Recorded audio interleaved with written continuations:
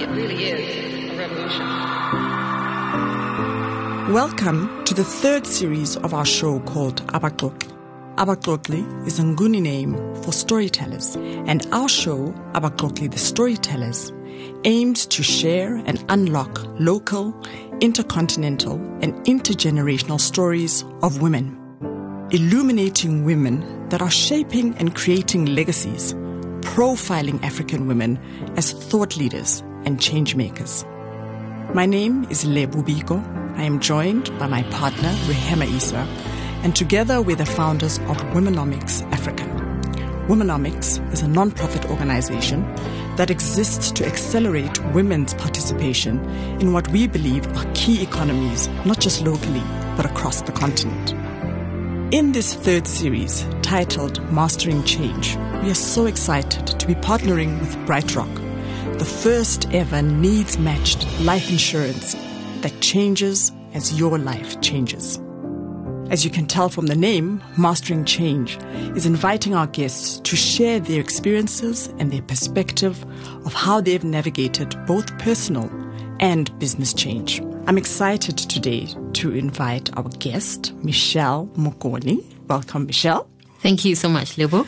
Michelle is the co-founder of Mo's Crib. I must get that right? There's an S. Yes, you got it right. As a branding person, I'm very, very alive to how the branding needs to be articulated and consistently verbalized across the market. So welcome, Michelle. We're so excited that you're here. And Rehem and I are looking forward to this conversation with you around where you've been, where you're going, and how you've navigated this journey from then to now. Thank you so very much.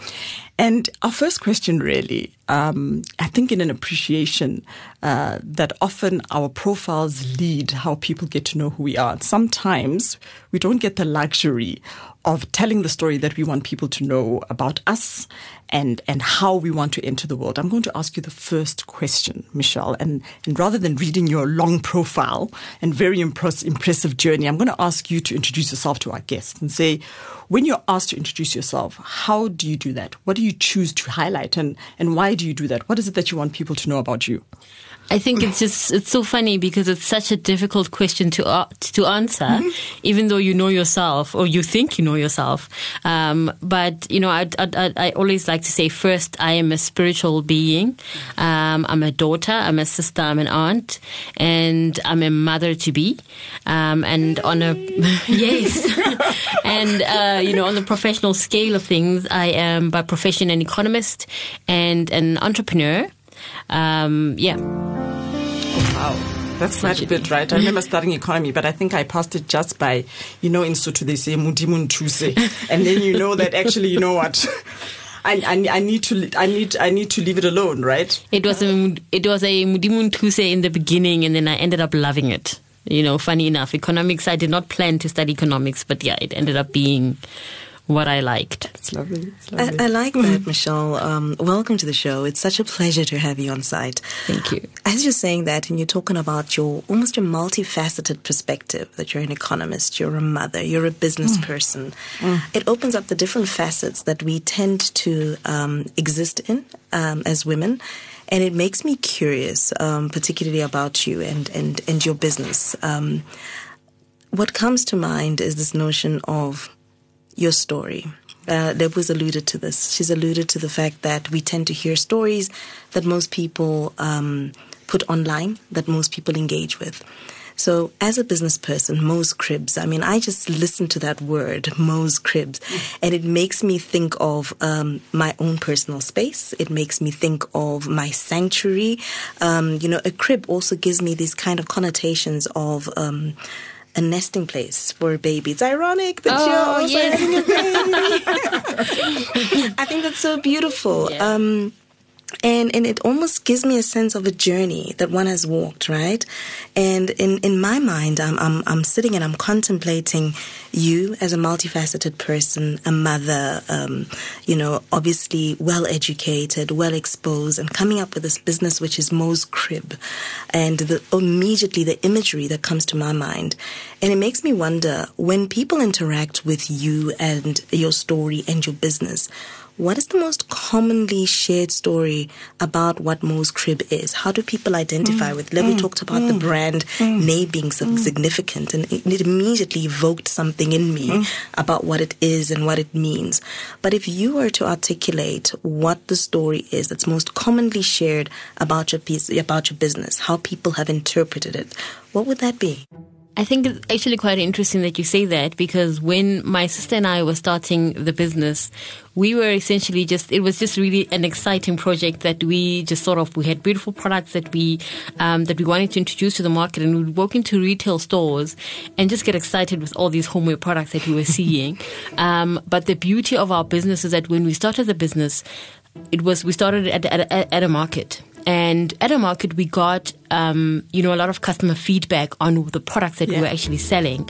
And here it was just about, this product, it's environmentally friendly, it's sustainable, it's recycled. And we really just stuck onto what they were saying. And that created, the basis of what we're about, the objective to say that we wanted to create a sustainable business. So it's not just sustainable in, the material that we use, but sustainable in the product, in the finished product, and sustainable also in the employment that we create. And how we do this is basically making sure that we use recycled and environmentally non-invasive material.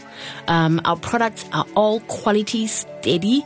Of course, it's going to sound like I'm, making a sales pitch, but really, we've got very good quality products that can really last you a lifetime and pass on from generation to generation. So it's, and thirdly, it's that of creating sustainable jobs. And how we do that is making sure that all our products are handmade. So we do not use any machinery in any products that we create at the moment. Of course, the plan is to grow, bigger. And, essentially when we start, talking about textile, that's where machinery comes in. But we've managed to really create sustainable jobs by keeping it sustainable, throughout the entire value chain. And so it's not just about, the product and the material, but also the people that are in our business, that they have sustainable jobs. And so that is a story about Mo's Crib, is that we are all about, a brand creating sustainability in the environment in which we operate in. I think that really best describes Mo's Crib. And, many people have come out to say, wow, I actually like, what you guys have done. You didn't just make a business where it makes homeware products, but then in how you make it. And the sustainability thought, behind the people that actually make the product as well. It's just actually quite a phenomenal story. So, yeah, I'd say that's what, Mo's Crib is known for, and what I would like for it to be continued known as being known for. I'm so excited by your response, and I'm excited for a number of reasons. Lebo and I are co-founders, right? But we're not sisters, so we don't have that dynamic. How my friend. To navigate. You are sisters, just not you are sisters, just not blood sisters, maybe. I should not think about me more than my sisters. I mean, really. I've definitely taken the conversation on a tangent. I think what it is, it's about, and you're right about a level of sisterhood, which is very deep, right? So you've got that connection where you've got a family context to your story. So when I'm asking about what is the most frequently told story about you and your business, these are thrilling for me for a number of reasons. One, the element of family, of being part of your business. The second one that you're bringing in is your experience as a co-founder and starting the genesis of the business. We tend to hear about the success stories. We tend to hear when you've made it. We tend to hear it is great, and we can see you in Mr. Price. We can see you in a number of different stores, and it's exciting. But talk to us about how it began, and it began with an idea, and the idea was bigger than the product. The ability to sit back and use markets as an opportunity to get feedback on what people were responding to. We can absolutely resonate. I told you she's expressive. Yes. We can absolutely relate to that context of the story. But you're bringing in something also fundamental that I think that we don't get to hear much of, which is what's an African woman's context or interpretation of sustainability. We often get to engage with how the world has defined sustainability, which is recycled products, but you're actually bringing in almost like a different dimension that is very locally relevant. So talking about sustainability in terms of not just the materials, but in terms of process. In an economy where a lot of our labor is hand-driven, the fact that sustainability is also looking at things like job sustainability is not a popular one, with mechanization, with the advent of machinery, machinery. It's not popular. However, it speaks to a national imperative. I mean, if you talk about the three, what they call them, the three horsemen: poverty, inequality, and unemployment. There's this sustainability element of saying, how do I work with what I have in the best way possible to create what I want to do? But there's also the context of the materials that you're using to create your products. Now, for me, that starts to bring me a very beautiful African lens of when I create my business, what am I thinking about? We don't get to hear that. We see the products and we interact with the products. But this deep, conscious thinking about, I'm not just going to create a product that stays on the shelf. I'm going to create a product that speaks to us. And I'm going to tap into part of what you said in the pre-session interview, where you were talking really about this notion of creating products that we could love. I love this idea of African products that resonate globally, that I've got an opportunity to, Deborah talks about African brands being global brands, but they are homegrown, where the nexus of the creativity, the nexus of the development is all sitting right here. Why is that important? Why is the sustainability angle important when you could be taking shortcuts? You could be going wholly mechanized, and not just in certain aspects. You could be going synthetic products. Why is the sustainability part of this conversation relevant to you as an African woman today, or as a businesswoman in Africa today? Well, you know what? I like what you said. First of all, when you said work with what you have, so essentially, of course, when you started the business, that is what we had. The people that our artisans, the people that we met on the side of the road, are exactly what we had. The people that were actually making the product using their hands, and so we were working with essentially just what we have at that time. But then we noticed the sustainability, impact of it. And also comparing it to, for instance, when we had to really just think about what is our value proposition, what problem are we solving, because you don't just want to put a product out there, you just also have to think about what problem am I solving. And the thing is that when we walked into homeware stores, we just really just saw the same things and, product that was not, of good quality. And when you trace it back, to where the product was made in China, etc. And, then you find how it was actually made, so it's a woven product that was actually made from machinery, it was like mass produced. And this is why we were just getting so tired of, the kind of product that we're seeing out there. And we thought we could do better. We could really offer our South African market better products. I think they deserve that. And that's what, and that's what really helped us stay on the sustainability path, and unfortunately right now it's not really easy to move away from it because, when you're looking at creating mass products, because we get big orders. And then, instead of fulfilling it within just 1 month, you have to wait 6 months before you fulfill the order. But it's something that we were willing to really stay true to and commit to, because it's a value that we created in the business. It's a value proposition on its own. And listen, it's a story that people were just drawn towards without even realizing. And that is how we're able to actually go into these retailers, tell them our story in our product without actually even thinking that it's a sales pitch. But they loved that. And we are seeing that with the customers. They just genuinely love that, And I think it's also because of the market is so full of products. When you go on Instagram, it's a product. When you go on WhatsApp, someone is just marketing a product. Like there's just so much, products to choose from. But which one is it? Which one is really selling a different story? And we just had, and lucky for us, we really just fell under that category where we were selling something that was totally different, and it is now up to us to make sure that we maintain that. And so that's why I believe that it's important, and also being able to keep our artisans on a project for long enough, that's also been quite fulfilling, because especially when we get to that December period and we all have to take a rest, obviously they have to get paid, incentivized per product that they make. So even though they do get their bonuses, etc., it's less, because now in December they're not making that much product.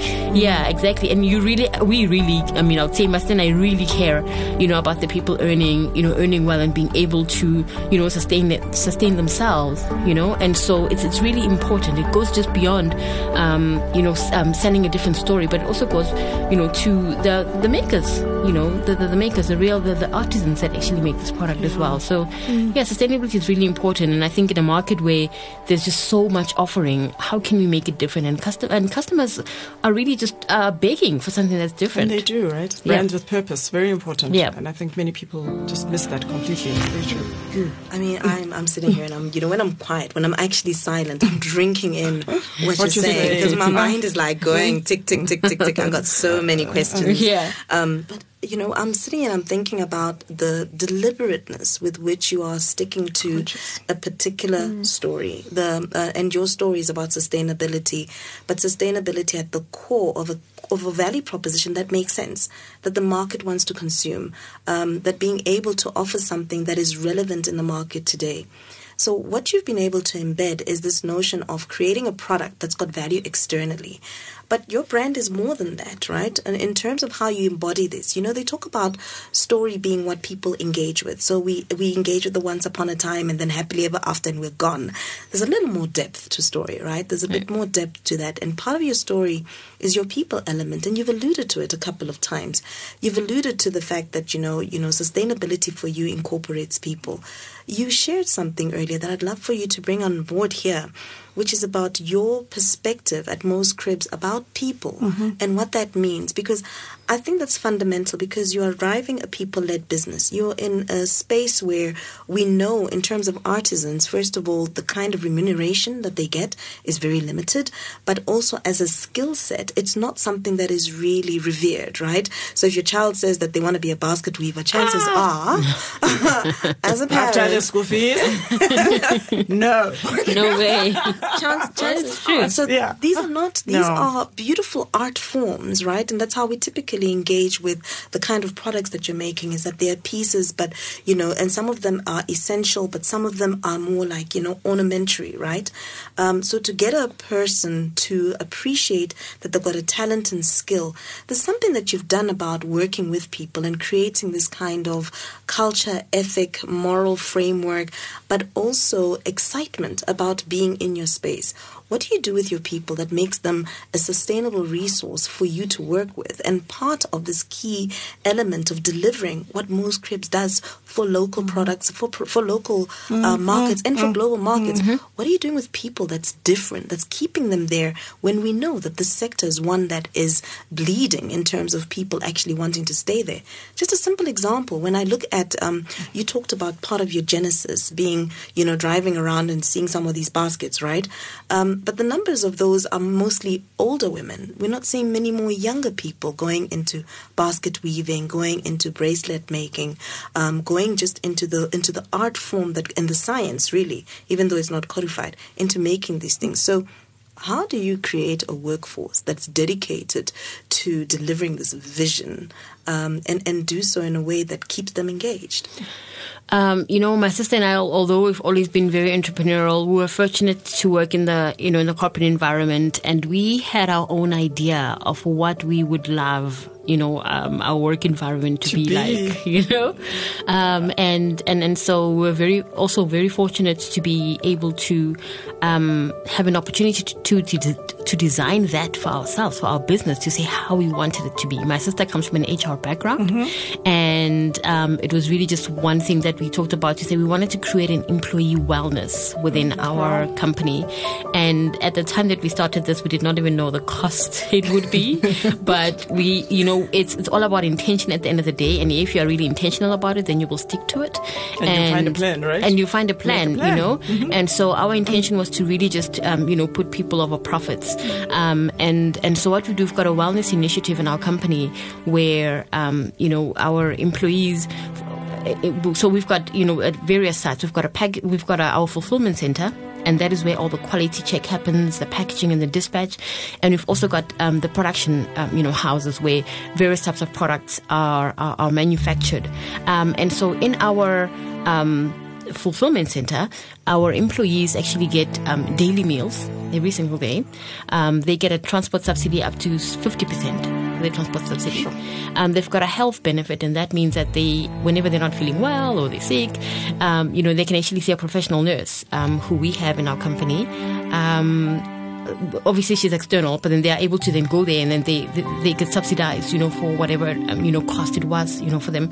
We also have financial literacy, where we, teach them how to stretch their rand, basically. And just recently we've introduced, a library, in our company. And I remember just, a few weeks after that, one of our employees came to us and said, she did not even imagine that she would actually even read a book and finish it. And she managed to read a book and finish it. And she just felt so proud of herself. And she wanted to thank us for the library that we've introduced. And, with our production side, the people get free lodging. So they get free lodging, and then and also they also get the health benefit as well, of a monthly health benefit. And so this is what we've seen, that even if I'm here right now talking to you guys, the company is running, and it's running really perfectly, and we've really seen the results. I mean, we supply not just to South Africa but internationally as well, and all the time we supply. I mean, suppliers get scored, and our scorecard is always 100%. We never have any returns. In the whole 3 years that we've been doing our business, working with quality stores like your Woolworths, your Mr. Price, etc., even international, we've never had any chargebacks because we've sent, an incorrect product or a product that did not represent the quality that they wanted. And we see the dedication that our team members have, and we constantly communicate with them. Another thing that I didn't mention, actually, we also have a Wellness Friday. And this is for Fridays when we are less busy. The first Friday after payday, we actually let them go, or like they don't come to work, and we explain to them that this Wellness Friday is for you. Don't think about work. Don't just take time off and just just be Well, it's for if them. they want to puza, it's fine. They can puza, whatever makes you happy. At the end of the day, we just want to create a happy environment, and and also goes, it goes even beyond some things that I really cannot. It does not form part of the employee wellness, but they're not micromanaged. So you do what you want to do, and obviously, within the standards of the company, and you create that environment yourself. You create the environment that you want, and so my sister and I look at it that we are coming into their space. Whenever we go to the warehouse, we're coming into their space. It's not them coming into our space, and so that's what we've created. And I just need to also mention that this business is actually named the umbrella business named the Alice Group, which is named after our late mother. And our late mother was also one person who was just all about wellness, without even realizing it. She was a nurse by profession, but she was all about wellness. But we did not necessarily think, we're doing this because of our mom did this. But we realized that it's something that she's also instilled in her children, right? And we cannot necessarily move away from it. So it's something that we did, and we stick to. And we are very proud of what we're doing in our company for our team members. Well done. Yeah. And I think when something is inherent in who you are and what you're about, there's a lot of ease with which you kind of execute on Absolutely. that and live it, right? Yes. And I think in many organizations, as you'll know from a corporate perspective, there are stated values. And then they're the real values, right? They're the ones we talk about. And then the ones that actually are lived in the organizations are the ones, and I think it was Netflix, when they started putting together their culture program and their HR policies, when they first started many years ago. I think it's a document that's kind of widely in the internet, where they talk about the fact that there are values that you write in your annual report and in the plaque.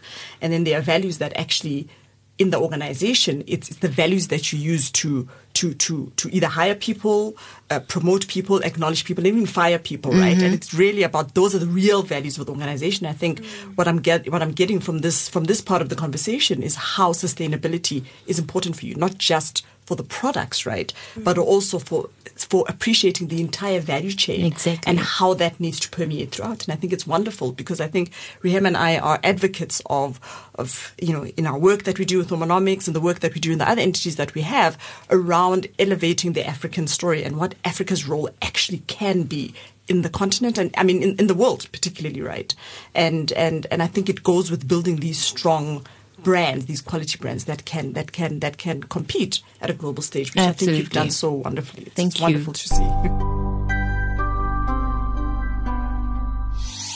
People don't spend a lot of time thinking about financial services. They simply think about the money they need to do things and the things they need to do with money. That's why we don't think of ourselves as a financial services provider. Rather, we're a money company. In fact, we're the needs-matched money company. Everything we do is, well, needs-matched, including providing the world's first ever needs-matched life insurance. Life insurance that changes as your life changes. And because we know our lives change, because we wanted to know and share everything there is to know about change, we call this school of thinking change science. It's why we created the Change Exchange, a free resource filled with tips, tools, and other people's stories of navigating change in their lives. And it's why we created this podcast series. You can find many more on changeexchange.co.za or on your preferred podcast platform. Just search for Change Exchange. I'm loving the idea of future case studies. I always think about my daughter, and I always say that what I lamented being in university is finding African case studies. Yeah. And for me, it's such a beautiful point of departure to find African leadership case studies that are representing an ethos that is social culturally innate. That isn't necessarily about what the textbooks say. The fact that you can reference your mother and say, this is where I learned it from, that starts to codify the relevance of our own upbringings. It codifies and makes relevant and scientific the impact of our own ways of thinking. And that is such a powerful point of departure. I'm loving it. I love it. And our own values as Africans, right? And I go back, I suppose there's one that's always known this thing of Ubuntu. Ubuntu, right? And it really is about you are because, I am because you are, right? Absolutely. We grew up in that. The fact that the mother next door can shout at you. Yes. Because it takes a village. It takes a lot more than who you are to build formidable people, brands, businesses, etc. And I think we love the fact that you are just leaning into what is African and not shying away from it. Yeah. In terms of building the legacy that you are with you and your sister, which Indeed. I think for us is like goosebump stuff, right? It's awesome.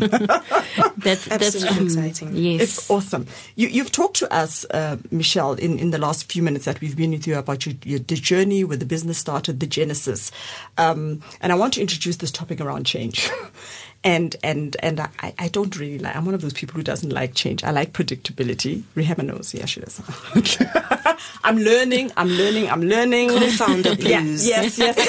I'm learning. But if I can't see where I'm going and have a clear map of how we're going to get there, hey, if you're throwing stuff away from me, I need to be coached on how to do that, right? Yeah. But as a strategist, I also appreciate, there's a term that they talk about the fact that you have to get the English for me right now, but this idea that no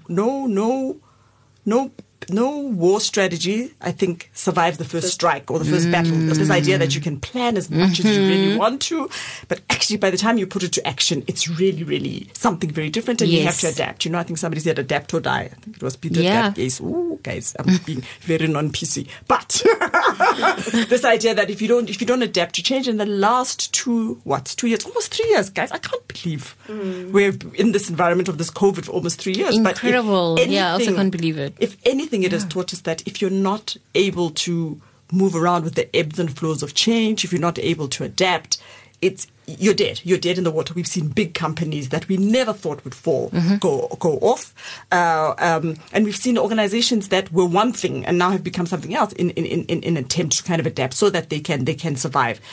What in your space, what have been some of the major changes in your industry? You talk a lot about sustainability. You talk a lot around the kind of work that you're doing and the kind of brand that you're building and kind of putting out there. What have you seen? What are you seeing in terms of what's going through in terms of change? And they always say that is it the Chinese? It's the Japanese word for crisis, right? Which is on the one side there's danger, on the other side there's opportunity. Exactly. If anything, what are the opportunities that you've seen around that? And maybe just give us an example about how your organization has actually then kind of leaned into those opportunities and kind of exploited them. That is so true, Lebo. My sister always says that about, I think it's a Chinese, eh? Is it Chinese or Japanese? It's Japanese. Yes, exactly. and we use that around a lot during COVID times. But my sister and I, we believe in welcoming the unwelcome. Say that and again? Welcoming the unwelcome. Okay. Yes, just leaning into change. Nje. Yeah, you just have to. That sounds very spiritual. It is. It's very spiritual. It sounds a lot Yeah. deeper than the simple words that Yes. you're putting in. Yeah. Because immediately when you say welcoming the unwelcome, it for me it makes me pause, because unwelcome is unknown. It has a possibility of not being pleasant. Exactly. That is, you're asking me to go into spaces that are uncomfortable. That are uncomfortable in embracing them and not resisting change. Because of when you resist the present moment, you are creating suffering. And you're making it harder, ne? In your life. You're making it harder. I don't know if you guys have ever had dogs. Sometimes when we want to take my dog to go, get a wash, and we just have to pull it, and it doesn't want to go, and it just looks like so stagnant, and you're just thinking it's not that bad. Just move, just loosen up. Just get in the bath. You're going to like it after, But so we had to learn to welcome the unwelcome. And yes, it is very spiritual, because life is so challenging, and that also goes into business. So now imagine life is so challenging, and then now imagine if you now are choosing to be an entrepreneur, you're making it even more tough for yourself, because business on its own is also really a big challenge. Before you decide to go and hit up one yourself, right? Yeah, exactly. And so that's what we really had to learn in this business journey. Yeah. When we went into the business, we did not imagine the amount of challenges that we're going to face, and there was a lot of resistance in the beginning.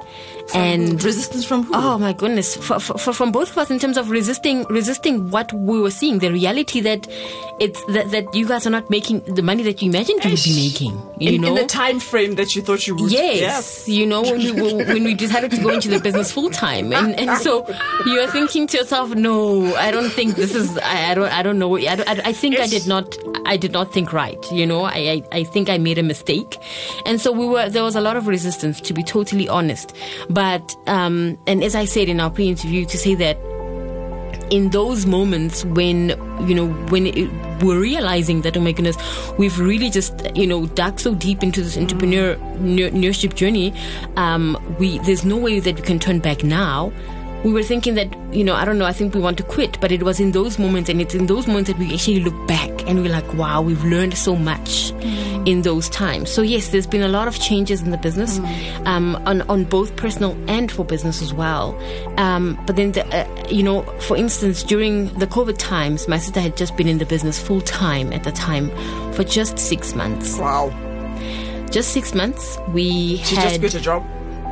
Yeah, we had quit our job. So essentially, we started the business in 2016, working full time, and in 2017, it was just pretty much like just once a year going to market, selling the products. But it was just such good feedback that we knew that we were really on the right path. And we traveled the world. I mean, in 2018, 2019, we were not in South Africa. We were both living in Switzerland. That's where I studied and I did my master's. And my sister was working in Switzerland as an HRBP. Why Switzerland? Okay, no. Finish. My face.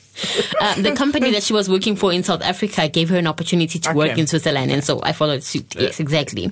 And then we decided, when we came home from Switzerland, actually, while we were living in Switzerland, we came home just for the market. And when we were at that market, we decided, no, we need to just come back home and do this full time. And at the time, I had 6 months left to complete my master's. And we went back. And indeed, after 6 months, we packed our bags and we came back home. And 6 months later, it would be COVID. At the hard lockdown. And, at that time, we had just gotten our product into Builder's Warehouse. And, of course, they told you, we're going to put you in the biggest store and you need to sell within 2 months. Otherwise we cannot reorder, And so we depended so much on those. I remember on weekends we were going there with pamphlets trying to convince people to buy, and it was just not working. I was like, no, it's not working. And, COVID hit, a week later.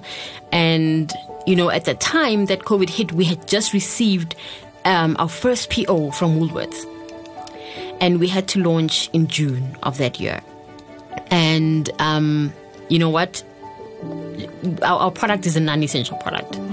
So obviously that was not going to be able to be, it was not going to be able to be sold, at Builders Warehouse. And so, that was quite a devastating period for us. I remember we just left with 1,000 rand in our account, and we thought, okay, what do we do? Because we were hoping for revenue from whatever Builders does. We're gonna put it into making production for Woolworths, etc. But it did not work out the way we thought it would work out, right? So we had to welcome that situation. And so what welcoming the unwelcome does, it makes sure that your mind does not stop, and you just sitting in that state of, I cannot go on, I'm giving up. It just gives you hope to say, find what's the next best thing that I will do. And in that moment, the next best thing, Master and I were thinking, okay, let's just sell masks. That's the only thing that's moving in the market. Yeah. Let's sell masks. And our approach, having been able to talk to retailers and having the mind to really, instead of selling just to single consumers, selling wholesale, we then decided to contact your large corporates. So, your Sasol, Discovery Health. Yeah. And we told them that we do masks, which is a nice presentation. And then we got the job, right? We got the contracts to supply them with masks. Wow. And then within 5 weeks, we were able, this is after a lot of trial and error. I'm really just cutting the story so fine because, trust me, I want you to pause. Yeah. I do want you to pause because, yes, again, in this narrative of so many gems, I wanted to take us on that journey. Yeah. Because I think that there's a lot of, it was hard, but we made it stories out there, right? Yes. And people don't talk about what hard means.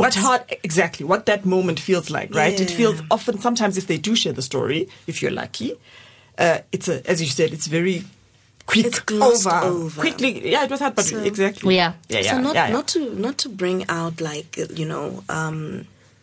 bad stories. Oh, no, not at all. But I think there's some really significant points in your journey. They talk about the fact that there's different archetypes of stories. There's like the hero's journey, and then there's the love story, and for us to always find ourselves in some kind of archetype of story, right? Where you are representing is, I'm listening to you and I'm thinking world traveler, middle income, black woman, very well networked, and so she's got 1,000 rands in her pocket, but she doesn't sound like it's bad. Right, because that's I'm sharing with you what that sounds like, what I've heard feedback, right? So what is the significance of 1,000 rands in your pockets? What did that do for you? Coming where you're coming from, international job, international access, international schooling, that has a sense of you can get out of anything. So what really happened? What is it that shifted for you, or you became more aware and conscious of in that moment where you had 1,000 rand, you've decided to come home and this plan of Builders Warehouse is not working? What had to happen? What is it?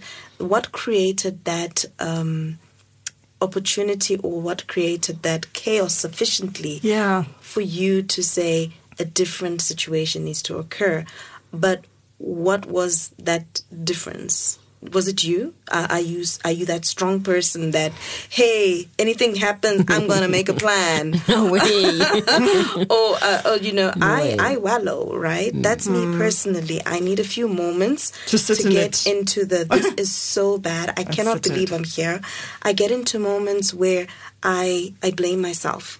For being in a situation, for being a middle-class black woman with all the privileges of great education, all the privileges of access, finding myself in a financial situation that I feel that had I taken safer routes, I wouldn't be at. I get into those moments of severe self-doubt. I get into those moments where I feel like I've done the wrong thing. And I'm curious, was that something that you, because of your sense of balance, you don't have to navigate? Is this an easy switch for you to turn on? What is that moment for you, that 1,000 rand? I'm using the 1,000 rand as my anchor for this particular moment where you had to do things differently.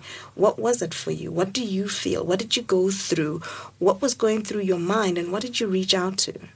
Rehema, I want to say to you that indeed, my sister and I were very well traveled. We had international exposure.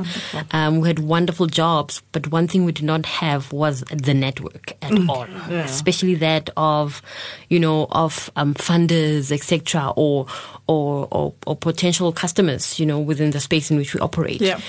So that's definitely one thing we did not have. If we had any connection, it really was our friends, and that's what helped us through those moments. I mean, having 1,000 rand in the bank account really looked like not having paid your vehicle finance for months, not having paid, your rent. Those phone calls. Can we for months? Robbing Peter to pay in for fact, yeah, exactly. So in fact, the reason we had only 1,000 rand left in the account is because, I think a day before we just decided, no, we just need to pay this one installment for the car because this is getting really bad. Otherwise, we are losing this car. Yeah. And without this car, we cannot move. And we've been in a situation where we did not have a car. We had lent a car from a friend of ours, and we actually even have the video where I was recording my sister, and she was trying to start this car. We were actually having to drive to an interview, and the car would not start. And that's when we realized, no, we have to go to the bank and apply for a car, and so we had these moments where we had really nothing, and it was a change in itself, Lebo. It was a change in itself to say now we had to really be in a position of, like I mentioned to you guys before, vulnerability, to be more vulnerable, to our friends, to be more vulnerable to, How did they take to those around us.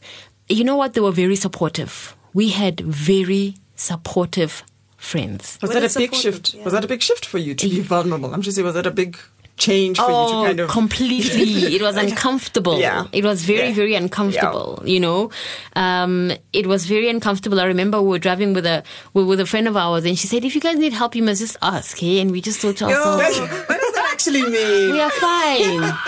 It's okay. We thought we are fine. But she saw that these people are not fine, to then us having to really ask for help was us. We were living in an empty apartment, and our friends were then like, I'll give you a couch and I'll give you a table. And so that's the kind of help we needed. And you just realize that it's not that people don't want, it's that you don't ask, just let people know what's up. It's okay to be down and under, especially if you are working towards something. It's bigger. Really okay. Yeah. And we're very fortunate enough to have friends who are really understanding. And they really helped a lot during that whole COVID period as well, because the nice thing was that our friends were not going to work. Our friends who had corporate jobs were not going to work, so they did not have to pour petrol or whatever. So they had excess money. Exactly. So bring it here. Money in the market. There honestly was. We need to talk about how there was excess money. There really was. Money during COVID. There really was. And I was saying, my husband is employed, and I kept saying to him, the life of an entrepreneur very versus different. the life of somebody who was in corporate who's suddenly at home is very different. Completely. Or the corporates that survived it. Oh yeah. That's true. But there was this whitewashing of just how hard the entrepreneur environment could get. Yes. Because people were buying cars, they were renovating their homes. Yes. And you're like, what? I am struggling at this moment. I am struggling. I have nothing. But I think to build on that, I mean, she talks about vulnerability. That ability, you were fortunate to be in a place where your friends could see. And I think that we are also sitting back and we reflect on, there's some conversations that you are conditioned even in culturally that people don't know the affairs of your home, right? Don't hang out to dirty numbers. You don't hang out to dirty numbers as an African. And so to that extent, this word that we use in business about the ego, or in psychology about the ego, it's not really about thinking you're better than, but it's a certain level of pride that it takes away from you to say, I am lacking right something. Now. Yes. I have insufficient in this moment. Yeah. My plate is out. Please put it in. But I think in as much as you say that many people don't know how to ask, many people don't know how to offer when they have excess either. It's almost like I've got and it's enough. So I guess it's a dual responsibility and game, and we're learning, I think, from the COVID era to be a lot more conscious and aware. But how did you navigate your own personal ego in asking for help, asking for networks, asking for support where you needed it? Letting go of who I was, letting go of who I thought I was, letting go of Which was? the jet-setting, Michelle, the economist who was, getting a salary with, beautiful benefits. Both of us had to do that transition. Airport lounges, indeed. It's like, us so well. Wow. One of the first things that goes is the airport lounge. Exactly. And the passport photo with the flight. Exactly. Yes. That's my sister and I, for sure. And so we both had to let go of that because we did not really have different lifestyles. We had the same lifestyles because we always hung out together. Yeah. And so we had to really let go of that. And that was just so painful to also accept that you are not living that. And whether you're going to access that again or not, you don't know, because my sister once asked me, we were sitting in the kitchen, and she said to me, if it were to remain like this forever, would you continue doing the business? And I looked at her and I said, I would. Really? I did. I said I would, and she never forgets. She always reminds me that, remember you said that means you really, really are into it. And I said, yeah, I'm very sure of this. It has to work out, And so that's what it looked like. I had to let go of the ego, and I had to also let go of, worrying about what people will say. My dad always said that people will talk for a day or two, and after that over. They forget. On to the next. Exactly. Yeah. And so also reminding myself that, yes, that's actually how it is. They will really forget. And so, but also, not blindly following the entrepreneurial journey without, thinking about how you're going to actually make it eventually, right? So you also don't want to be, blindly and stubbornly, following this when it's not working out, So we had to have a plan, and we had to have milestones.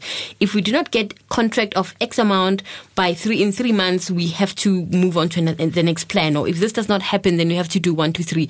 And, luckily we were able to meet those milestones. And when you do that, it gives you courage to be able to continue to go on. For instance, as I said with the COVID story, that if these masks don't work out, we had to make money to be able to fulfill our Woolworths order. Indeed. Right? So as a business, we are sitting here with an expected revenue to come in around June, because that's when we're supposed to fulfill our Woolworths order, but it has to be moved back to September. So that really creates a challenge for us. But then with the mask story, within 5 weeks, we're able to, by the way, supply to Cecil Group and Discovery Health. Lovely. And we're able to make $500,000, in that time. Very Obviously, nice. We had lent, money from friends, etc. And we had to pay it back. We had to be vulnerable, which really paid out, But then we were able to really then survive. We're able to then go, from one step to the next, starting selling, with our baskets, for instance, we're packaging them in our garage, in our home, and our helper at the time, who is now working at our factory, would clean the house, and after that she'd help us now package the products that we have to dispatch to Woolworths, etc., from our garage. And so we made it work. We really had to make it work, but it required that. It required change, vulnerability, welcome and then welcome, letting go of who you think you were or who you believe you were. Yes, exactly. And there's a lot of, perseverance that we've learned, through that journey. And it's just always something that there's just so many wonderful stories to tell about our business and what we've done.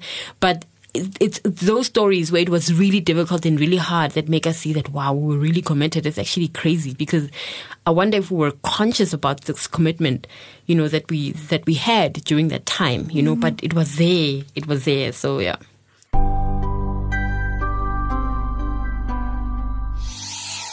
We are a generation of South Africans who have faced challenges and been given opportunities that our parents were not. We have seized the future with both hands, and we will be the change we want to see in our nation. Our guests are orchestra conductors, mountaineers, investors and activists, pilots, winemakers and more. To listen, simply search for Change in One Generation wherever you get your podcasts. Brought to you by The Change Exchange, helping you to better navigate life's changes.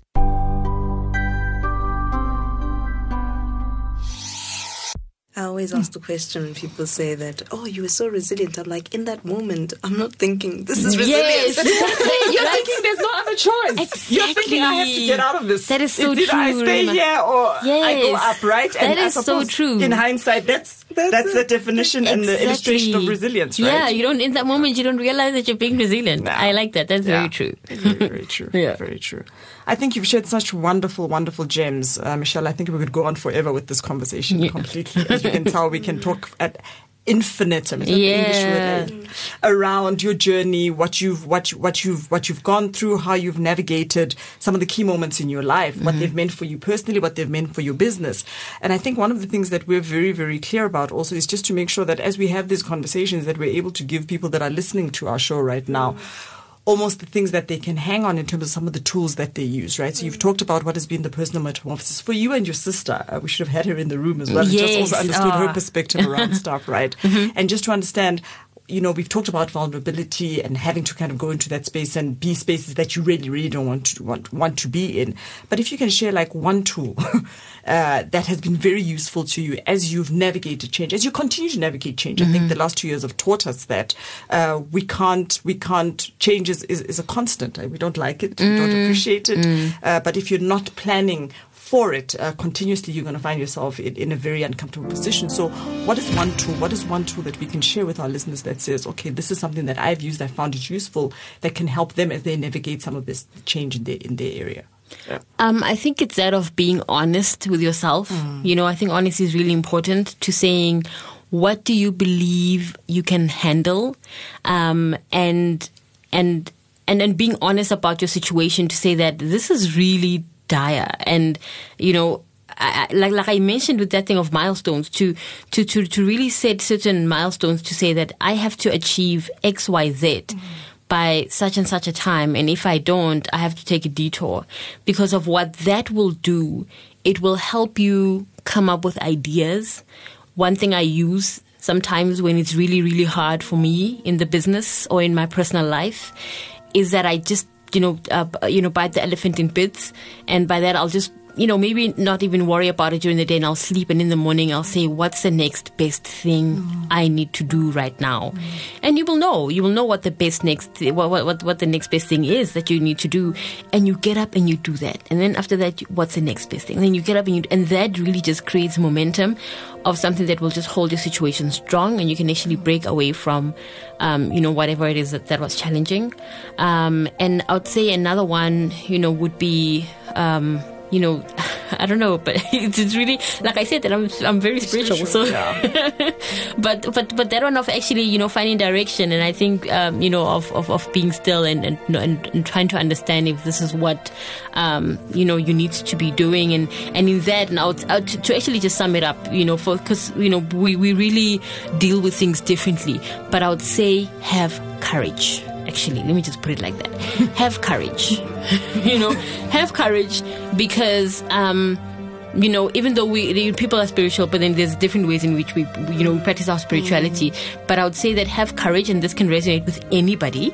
But when you have courage, you are able to, a quick example, my sister and I we were doing a market, and we did not have money for plants because we sell part of our product is to sell planters. Yeah. And we did not have money for plants. And plants go for anything from 500 to 1,000 rand. Plants are very expensive. And we want big, fixed plants, etc. And we could not get these plants. And we had to think about, okay, what can we do? We called the Botanical Gardens in Pretoria, and we asked them for plants. And that for me is courage, to be able to say, hi, can you please have 1, 2, 3? We'll bring it back. And they gave us those plants, and they said you can keep the plants, and we were able to use them. We actually still have them in our homes, to this day.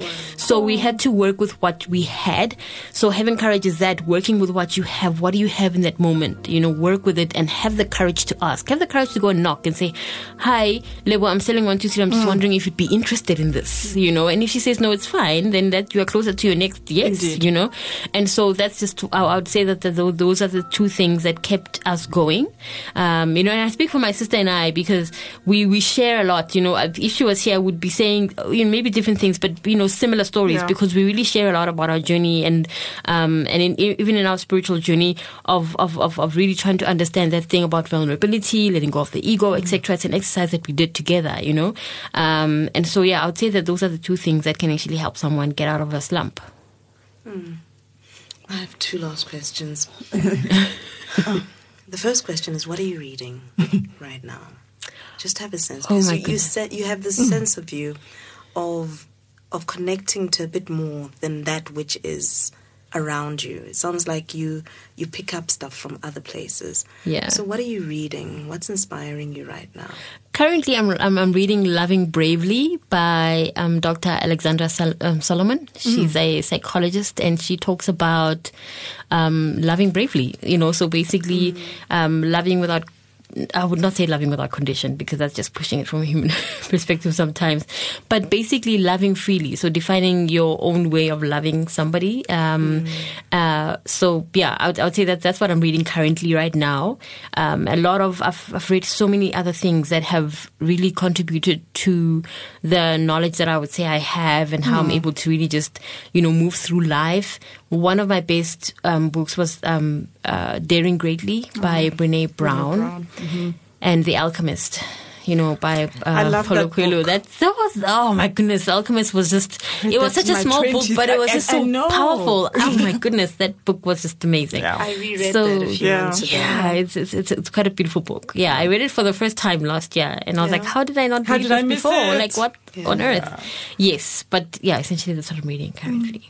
When I find time, because sometimes I'm just so tired. Well, because we don't stop. A precious gift. You are carrying a precious gift at this moment, and so I am. As we wrap up, I think it's to just ask the future of Mo's Cribs. You've brought it so far. It definitely, in the spirit of sustainability, it's clearly got a long way to go. But in your own words, being the great custodian of a beautiful future at this moment, what is the future of Mo's Cribs, and what's in the cards for your personal future? Let me just map out this to say Mo's Crib currently right now has a very good customer portfolio in South Africa. We're at Woolworths, Mr. Price Home, and recently launched at Home. Okay. Yay, and congratulations. yes, that was a wonderful collaboration that we've just recently done. And we are also just recently signing up with Superbalist, by the way, to actually sell Superbalist online store. Yes. Lovely. And internationally, we are at Crate and Barrel. And also just 2 weeks ago shipped out a 40-foot container for Target. Target in the US? Yes, Target in the US. Well so that's quite a feat for us. We're very fortunate to have that. Just last year, July, we launched an online store in the US that's done amazing, and our plan is to really grow that online store with new products, but also growing the online store in South Africa. We don't have an online store in South Africa at all. Can you believe it? We have an online store in the US, shipping products, all the way to the US. We've got a small little warehouse, by the way, in New Jersey where our products are, and we ship out from there, yes. And so the plan is to also create an online store. So by the 1st of November, we're going to have an online store locally as well, where we really want to go ham with our direct consumer and connect with our customers. We miss that so much. And so, that's currently what we're doing for Mo's Crib. And our plan, is to grow our range, as you can think of it, about the home, its bathroom, its bedroom, its kitchen. So we want to be able to have products for all of those rooms in the home, and hopefully have retail stores. In the future. We'll see. Of your own. Yeah. We look forward to that. Yeah. We certainly look forward to that. I think you're such an amazing illustration of an African story and what it can look like. I think at the beginning, Rehema spoke about the fact that I have this particular passion around, in fact, when I do get around doing my doctorate, don't know when that is, this idea of actually having a conversation and I think an investigation around what it takes to make African brands. And when you put a really great African brand next to an international one, I will choose not to buy a Louis Vuitton bag next to an African brand, not because the African brand is inferior, but because I just have a particular taste for that, right? But on a quality level at Riri House, we are actually on par. So I think you are such an amazing, inspiring story of your journey of this. Thank you. You and your sister, I think it's such an amazing partnership that you have, and how you are growing and have grown this brand and where you're going. We're looking forward to seeing all of that, right? Oh, thank you so much. And maybe having you back again in our stories as we talk about where are you now? Yes, exactly. What other change have you navigated, right? And have that conversation. So thank you so much. Thank you. I appreciate it very much, Nico. I appreciate it. Oh, I thoroughly enjoyed this. We're definitely going to have you back for some form of conversation or to have some advice on which of your products I should have in my home. Yes. I think that every African, every South African should have Mose Cribs. Yes. in their home. It just makes sense.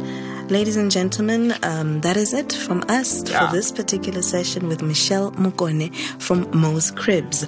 This was brought to you by Abaxoxi, the Storytellers, a Womanomics Africa podcast brought to you by BrightRock, the first ever needs-matched life insurance that changes as your life changes.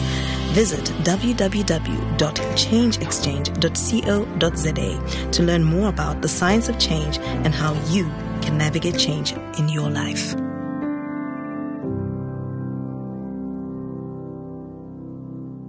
If you're enjoying these groundbreaking conversations, be sure not to miss any of our upcoming episodes like this one.